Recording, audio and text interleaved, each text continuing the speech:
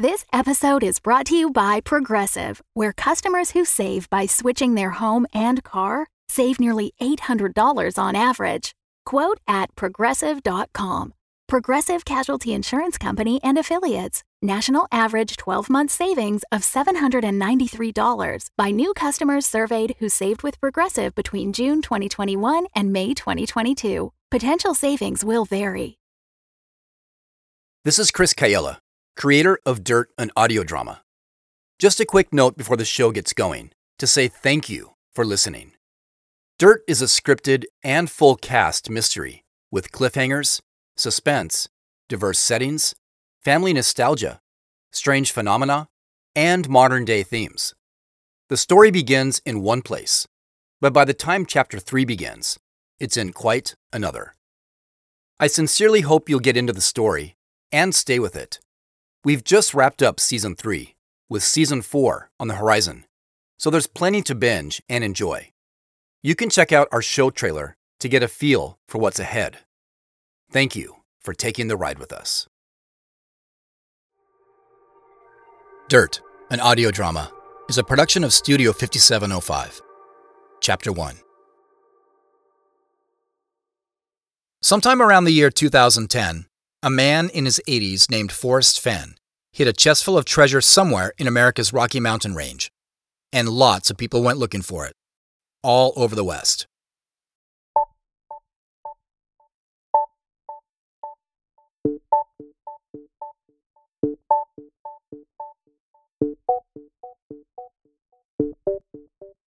It's not hard to understand why.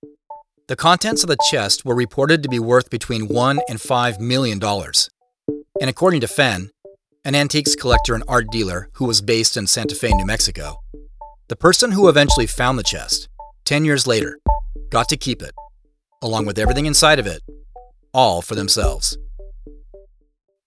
There's a good chance you already know about Fenn's treasure, considering it's been covered by National Public Radio, Reader's Digest, Newsweek, Forbes, People magazine, and local newspapers and TV stations around the world. But in case you don't know, here's a little more background. Published images of the chest show that it was a bronze 10 by 10 inch box, decorated with Romanesque figures and carvings. Inside were things like gold nuggets from Alaska, rare coins, and gemstones. When fully filled, it weighed close to 40 pounds, sturdy enough to withstand the passing of time and harsh elements, yet light enough for an octogenarian to have carried it from his car to its mysterious hiding place. Fenn, who died in 2020, mere months after the treasure was found, said he did it all to inspire people to reconnect with the natural world, to go on an adventure and rediscover something lost. And, he insisted, no one besides him knew the exact location of the chest, not his wife nor his closest relatives. So, if he did it all in secrecy, how did it become such a sensation?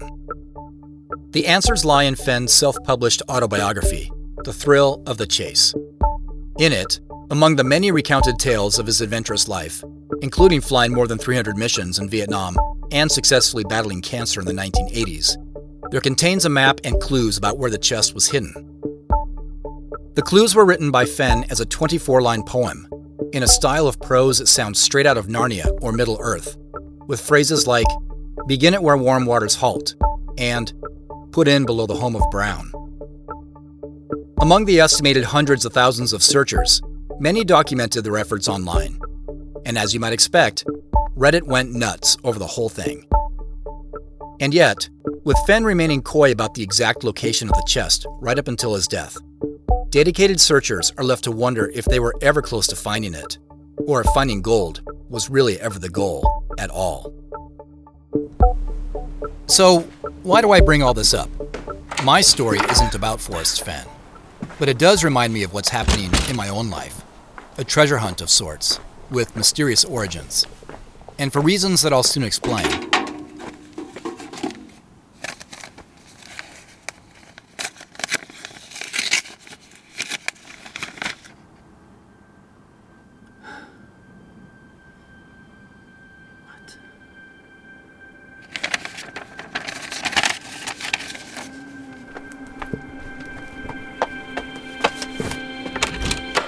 I think my deceased grandfather, is trying to communicate with me.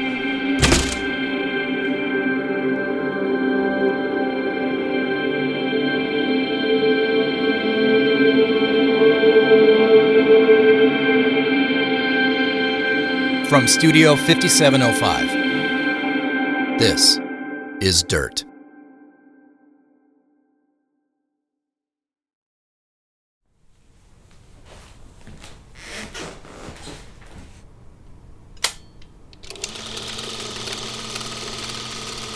Wow, it still works. I can't believe it. I know. I think Mom and Dad got it in '75. I've used it a few times here and there, mostly back when I thought about converting all this to digital. Still hoping to one of these days. When I say my deceased grandfather is trying to communicate with me, I don't mean I'm literally getting transmissions from beyond the grave. At least, I don't think that's what's happening. I'm not one to believe in that kind of stuff. What I mean is that several strange things have happened lately that I can't really explain. Things that all tie back to him. And what makes it weirder is that these things are coming out of nowhere. My grandfather died 30 years ago. Yet either by coincidence or by design, it seems that he, or somebody connected to him, wants me to find something. But what that something is, and why me, and why now, I have no idea. Okay, there they are. I think this is in Portland. Looks like McKenna Park? Yeah, it is. I can tell from the playground. They used to have to drag me off of that spinning roundabout thing. I loved it so much. Pretty sure I barfed once afterward in the car. Ooh, not on me, I hope. I flew from my home in Seattle to Santa Monica to visit my sister Kim over the weekend and find out if these old movies were still watchable. Film can decay over time, but if this first one was any indication, they were holding up pretty well. Our grandfather was 77 when he died, in 1990. I was 7. I really only remember him as a vague presence in my life. I wasn't old enough to form any real memories of our interactions, just images and feelings. Like when he and my grandmother visited our house one time.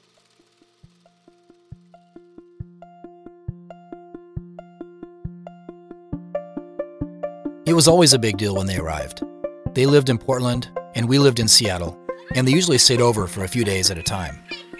I have a picture in my mind of being out in the front yard with my sister and my brother when they pulled up to the curb in their silver Volkswagen, with their luggage tied down tightly on top. They were on their way home from a long drive to Alaska and back, which, if you can believe it, they did a total of 6 times over the years. I remember their windshield and front grille absolutely pasted with bugs. My grandmother told me years later that she always felt like her body bounced for days on end long after they get back from the Alaska highway, due to all the potholes and rough sections they had to endure during their weeks of driving. I can also remember moments from my grandfather's memorial. Again, just flashes of images. It was on the banks of the Columbia River at Mary Hill State Park. It was windy and hot, and the river, just beyond the edge of the grass, looked more like a giant lake. I remember there being lots of people sitting in lawn chairs under big, shady trees. A strange combination of sadness and laughter. My grandparents both came from large extended families and had lots of friends that they'd met and become close to from all over. I think my grandmother was the real secret to that. She could make friends with anyone in about 5 seconds. There are other things too, like having to play piano for my grandfather and eating ketchup sandwiches with him. But most of what I know about my grandparents comes from home movies like these. No matter where they went or what they did, they always had a camera, filming everything from big moments like graduations and new cars to the small details of everyday life. My sister, whom I deferentially call the extended family archivist, is in possession of most of the original slides and film reels. Oh, look, he's getting it out of the trunk. The other major source of knowledge about my grandparents' lives is the collection of short stories that my grandfather wrote in his later years. It's called A Hitchhiker's Guide to Grays Harbor by Imo Elo, and it sits on my bookshelf at home next to my other favorite story collection, The Lone Ranger and Tonto Fist Fight in Heaven. Grays Harbor refers to Grays Harbor in Washington State, the wide estuary on the coast where my grandfather grew up. The hitchhiking part, well, you'll hear about that later. We're watching footage of Imo do something that became one of his favorite hobbies later in life, metal detecting. But first, you may be wondering what kind of name Imo is. It's spelled A-I-M-O, and in Finnish, it means something like fair-sized or generous amount. At least, that's what Google tells me. It kind of feels like the wrong name for him, though. He was pretty thin for most of his life, and not tall. About 5'9". In this reel, dated 1966, he's in his mid-50s, and already starting to look aged in his dark brown slacks and short-sleeve buttoned-up shirt. We watch as the camera follows him, in the jittery way that Super 8 footage does, as he walks across a small street to the edge of a park. The footage then jumps abruptly to him standing 30 feet or so in the park, on the grassy lawn, slowly moving the long, downward arm of the metal detector to and fro. He looks up and smiles quickly at the camera, as if asked to do so. Then he goes right back to work, taking a few short steps before hovering the disc over a new spot. We don't get to see him kneel down or dig in the ground, as the footage abruptly cuts once more, and we see him facing the camera up close now, flashing a satisfied smile. The camera then pans down to his cupped right hand, which is holding what looks like a coin. Then we're back to seeing his face again, and he's saying something to the camera and smiles once more. But there's no audio attached to these reels, so we're left trying to read lips. A few seconds later, the footage shows Imo holding a different coin in a slightly different part of the park. I wonder how many of those he found over the years. I think a lot. Coins, rings, and other stuff. I have an earring he gave me. I had it appraised years ago, but it was just costume jewelry. Looks pretty real, though. Each of the reels we watched had a segment of Imo using his metal detector in different locations. Parks, beaches, campsites, wide open fields, even one time in a neighbor's yard, with the neighbor's beagle going crazy, running in circles, and finally helping Imo dig a small hole in the ground. Oh, and there she is.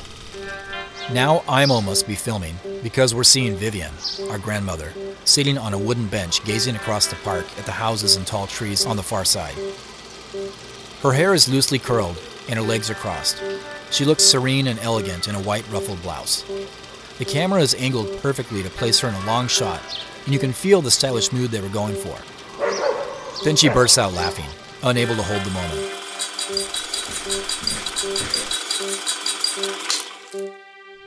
Well, there's the first one. That was about 3 minutes. Should we do another? Yeah, this is great. Suddenly, 2 judo students burst into the room, with loud shrieks and sharp arm and leg movements, followed by Kim's husband Kenji, who announces he's taking the kids to practice. All right, kids, say goodbye to Uncle Joseph. Bye, Uncle Joseph! Okay, guys, have fun at practice. Hey, break a few wood blocks for me, will ya? That's more karate, not judo. Right. I'll try to remember that. After about a half dozen more movie reels, Kim and I rent electric scooters and head over to one of her favorite restaurants in Venice for lunch. A stylish Korean barbecue joint with dance music. Once we're seated, it doesn't take her long to get personal. So, you and Julie. What's going on there? It's complicated. So, you're not together then? I didn't say that. We still see each other sometimes. It's okay. You don't have to soften the blow for me. I didn't like her much anyway. Hey! It's true! Or maybe it was just her giant St. Bernard. You know I love dogs. But holy shit, Joseph, that dog needed some serious boundaries. What? You don't like having a 200-pound slobbering fluff ball climb on your lap all day? Come on, what's wrong with you? Actually, that dog slept with us every night. Or I should say, slept on me every night. I couldn't even see or touch Julie on the other side. My love life is pretty fair game, I guess, considering that A, it's been in the news, and B, I've introduced 3 different girlfriends to my family in the last year and a half alone. Each one, of course, was supposed to be the one. That's what most everyone around me is gunning for me to find someone nice to settle down with. Kim has, and she seems pretty happy with Kenji and the kids and her life down here. But she's 4 years ahead of me. Our little brother, Eric, he's been engaged for 5 years, and they're finally getting married in August. For now, I've been advised to keep this part of my life very private. Spare everyone around me, as well as nosy reporters and photographers, the roller coaster ride of my unsuccessful dating life. When something real happens for me, if it happens, well, then we'll see about introductions. And work? How is the life of the celebrity CEO these days? I get written up in a bunch of magazines, and you guys think I'm Mark Zuckerberg. It's not like that. Oh, you're on TV too. I've seen it. Yeah, that was just a PR tour. You know we were just named a top 10 agency. The ticker under your name read Joseph Elo, Wolf of Wall Street. And they showed photos of you in your private jet. Whoa. Okay, you know I don't have a private jet, and that was just a weekend getaway to blow off some steam. To Bali? It was a long weekend, and a few people got carried away on Instagram. And what about the hotel room in Tokyo last year? During Algorithm and AdWords week. Like I said on camera, I made sure the band got home after they played for us. Okay. They also mentioned... Okay. Point taken. Gotta admit, I do miss the days of flying under the radar. It was a lot easier when no one knew about us. I didn't have to be so careful about every little thing I did. Now that we're a $40 million company with a potential buyer, it seems everybody is watching. So please, by the way, don't do anything embarrassing right now, in case you're being photographed. Ha ha. Who's the buyer? Oh, these short ribs are amazing. It's a group in Berlin called Molecular. They own 5 other agencies about our size in the States, plus 10 others in Europe and Asia. It's a great move for us. It's basically what we've been working toward. That said, Molecular is very by the book. They don't make much room for fun. In fact, I've personally been put on notice about maintaining a positive public persona, whatever that means, until the purchase goes through. None of that's been announced yet, by the way, so shush. My lips are sealed. Right after this next bite. Hey, I'm speaking at a few conferences coming up, 2 this month alone. In fact, one of them is down here. And then there's our own agency conference. Convergence? I mean, Confluence? No, wait, I've got it. Fusion? Conjoin? Conjoin, right. I knew it was one of those together words. You know that's actually hard to say. Conjoin. Is it conjoin or conjoin? You couldn't just go with convergence? Yeah, convergence is taken. But conjoin. It's a little bit of a play on words, using con for conference, like Comic-Con. Okay, I'm not in love with it either. But when you put on a big show like this, it has to have an equally big name that sounds substantial and generic at the same time. Right. Mission accomplished. Where are you putting it on this year? Minneapolis. I'll be giving the keynote for that one too. You should attend. Hey, you could give a talk. A talk? A talk about what? Are your attendees dying to know about the inner workings of the hypothalamuses of Sus scrofa domesticus? Maybe. You know, pigs are actually quite sweet. Lots of personality. You wouldn't know unless you spend every day with them. Yeah, I hear pigs, and I go straight to bacon. But seriously though, anything having to do with the brain or the decision-making mechanics of any species, I think people would sign up to hear about that. Or maybe they'd just sign up since you related to me. Well, I'll think about it. But what I really want to know right now is why you came all the way down here to watch reels of Grandpa digging up pennies in the dirt. I mean, I know we're all a bit sentimental about those days, but there must be more to it than that. Hey, it's great spending time with you and Kenji and the kids. That's not something we do enough of. Right. You're right about that. But come on, little brother, I can tell something's up. There are dozens of film reels in that storage box. You wanted to see movies of Grandpa using his beeper. Yeah. So? Well, it's just... Okay, brace yourself. Are you bracing yourself? Yeah? I have a hunch about something. Whoa. Whoa! From Mr. Evidence-Based Research? Did you say hunch? Did you see the way Grandpa looks up at the camera when he finds something? Did you notice how he talks to the camera? Close up? Just for a few seconds. It happens almost every time.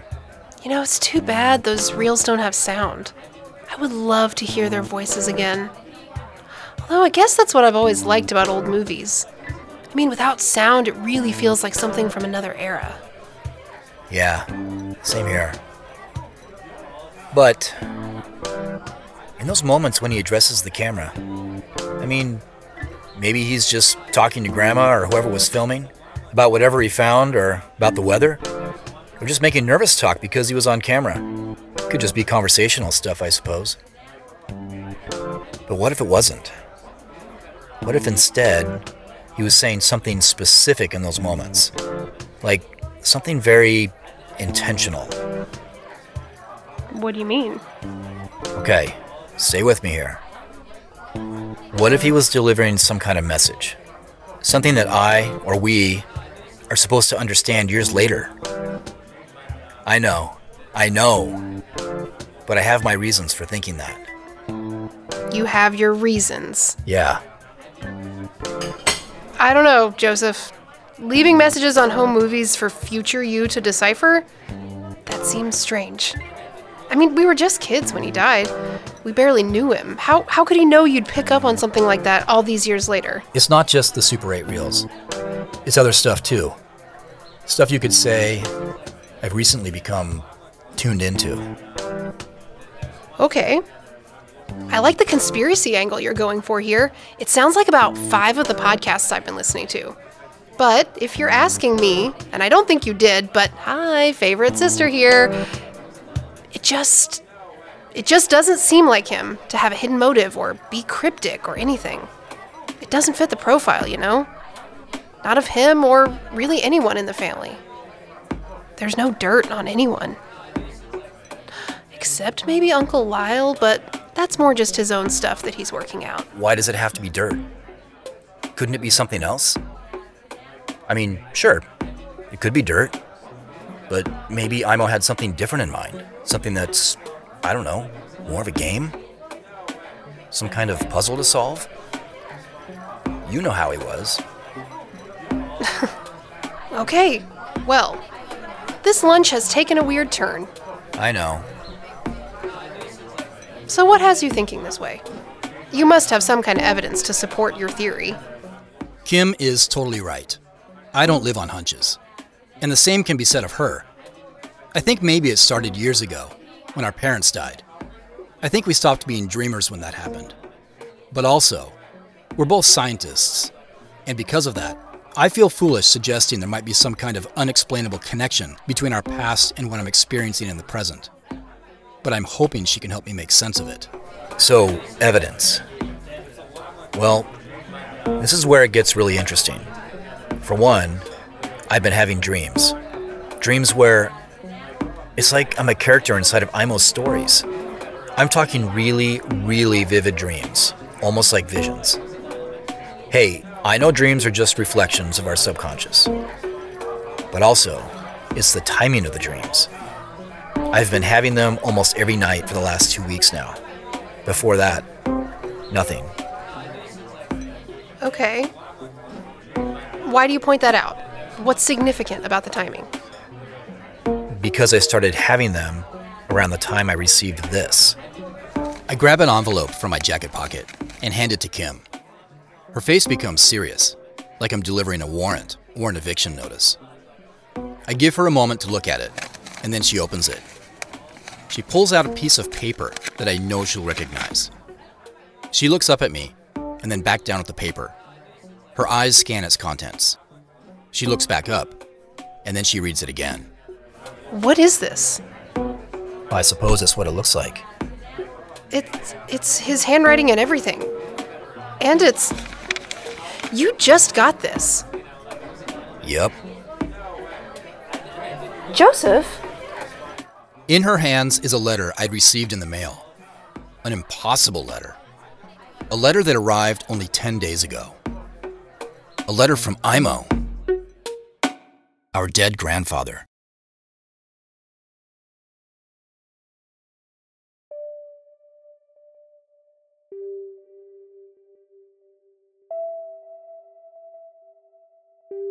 Dirt, an audio drama, is a production of Studio 5705 and is written, directed, and produced by me, Chris Cayella. This chapter features the voice talents of Jeannie Leslie as Kim, Sho Ito as Kenji, and Price and Parker Brooking as Kim and Kenji's kids. I play the part of Joseph. A special thank you to Kirsten Cayella for supplying the audio recording of our family's old 8mm projector for this episode. For more information about Dirt, an audio drama, including behind-the-scenes details about what inspired the story, photos of some of the settings that the story will venture to, and a chance at a free sticker, please visit dirtaudiodrama.com. That's dirtaudiodrama.com. And if you like what you hear, please rate and review the show on Apple Podcasts or Spotify, and follow the show on Twitter. This is just the beginning of a story that goes to many places, with many more characters and surprise twists and turns. Keep it right here for Chapter 2. Thank you very much for listening.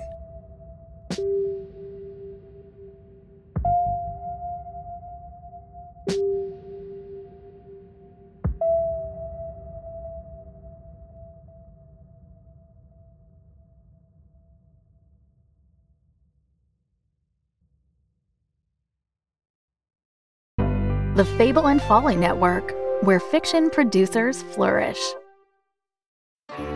The buyer awaits your decision, poised as one both ready for a fight and assured of its outcome. I'll have that relic now. Thaku, pretty boy, have more healing. We gonna need it. You guys might. One of you dies and I'm running for it. So don't. We'll have to use every advantage, and we've not many left. So, I'm confused. What am I supposed to say to him? Marcus, it's a role-playing game. Right. So, you're this holy guy, Benedict. Right. And he's just joined this adventuring party. Right. Why? Because we needed someone to heal us and not ask questions. Dom! What? Any reason you want, Marcus. That's the great thing about this game. You can be anyone you want. Do anything you want, for any reason, so long as it's true to your character. Cool. I totally got this. Wait, but... This artifact belongs to my church, and as such, I cannot part with it for any price. What did I say? Kill them all! The Ordinary Epic, a podcast series about the extraordinary, the ordinary, and something in between. Listen now at theordinaryepic.com or on your favorite podcast app.